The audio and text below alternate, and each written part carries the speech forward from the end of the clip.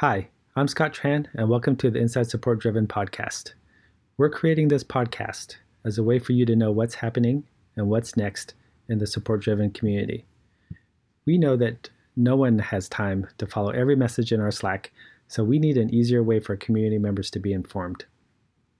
I had considered writing updates on our website, but writing takes a long time for me, so the idea of writing sounds like a lot of work that I wouldn't enjoy.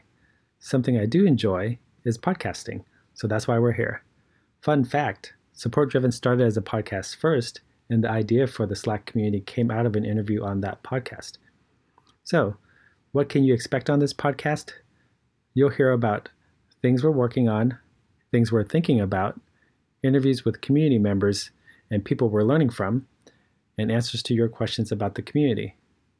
So that wraps up our first episode of the Inside Support Driven podcast, and I hope you'll check out the next one. Thank you for listening, and if you'd like more ways to stay up to date, check out our community newsletter for the latest jobs, conversations, and news from the community. You can find a link to it on supportdriven.com.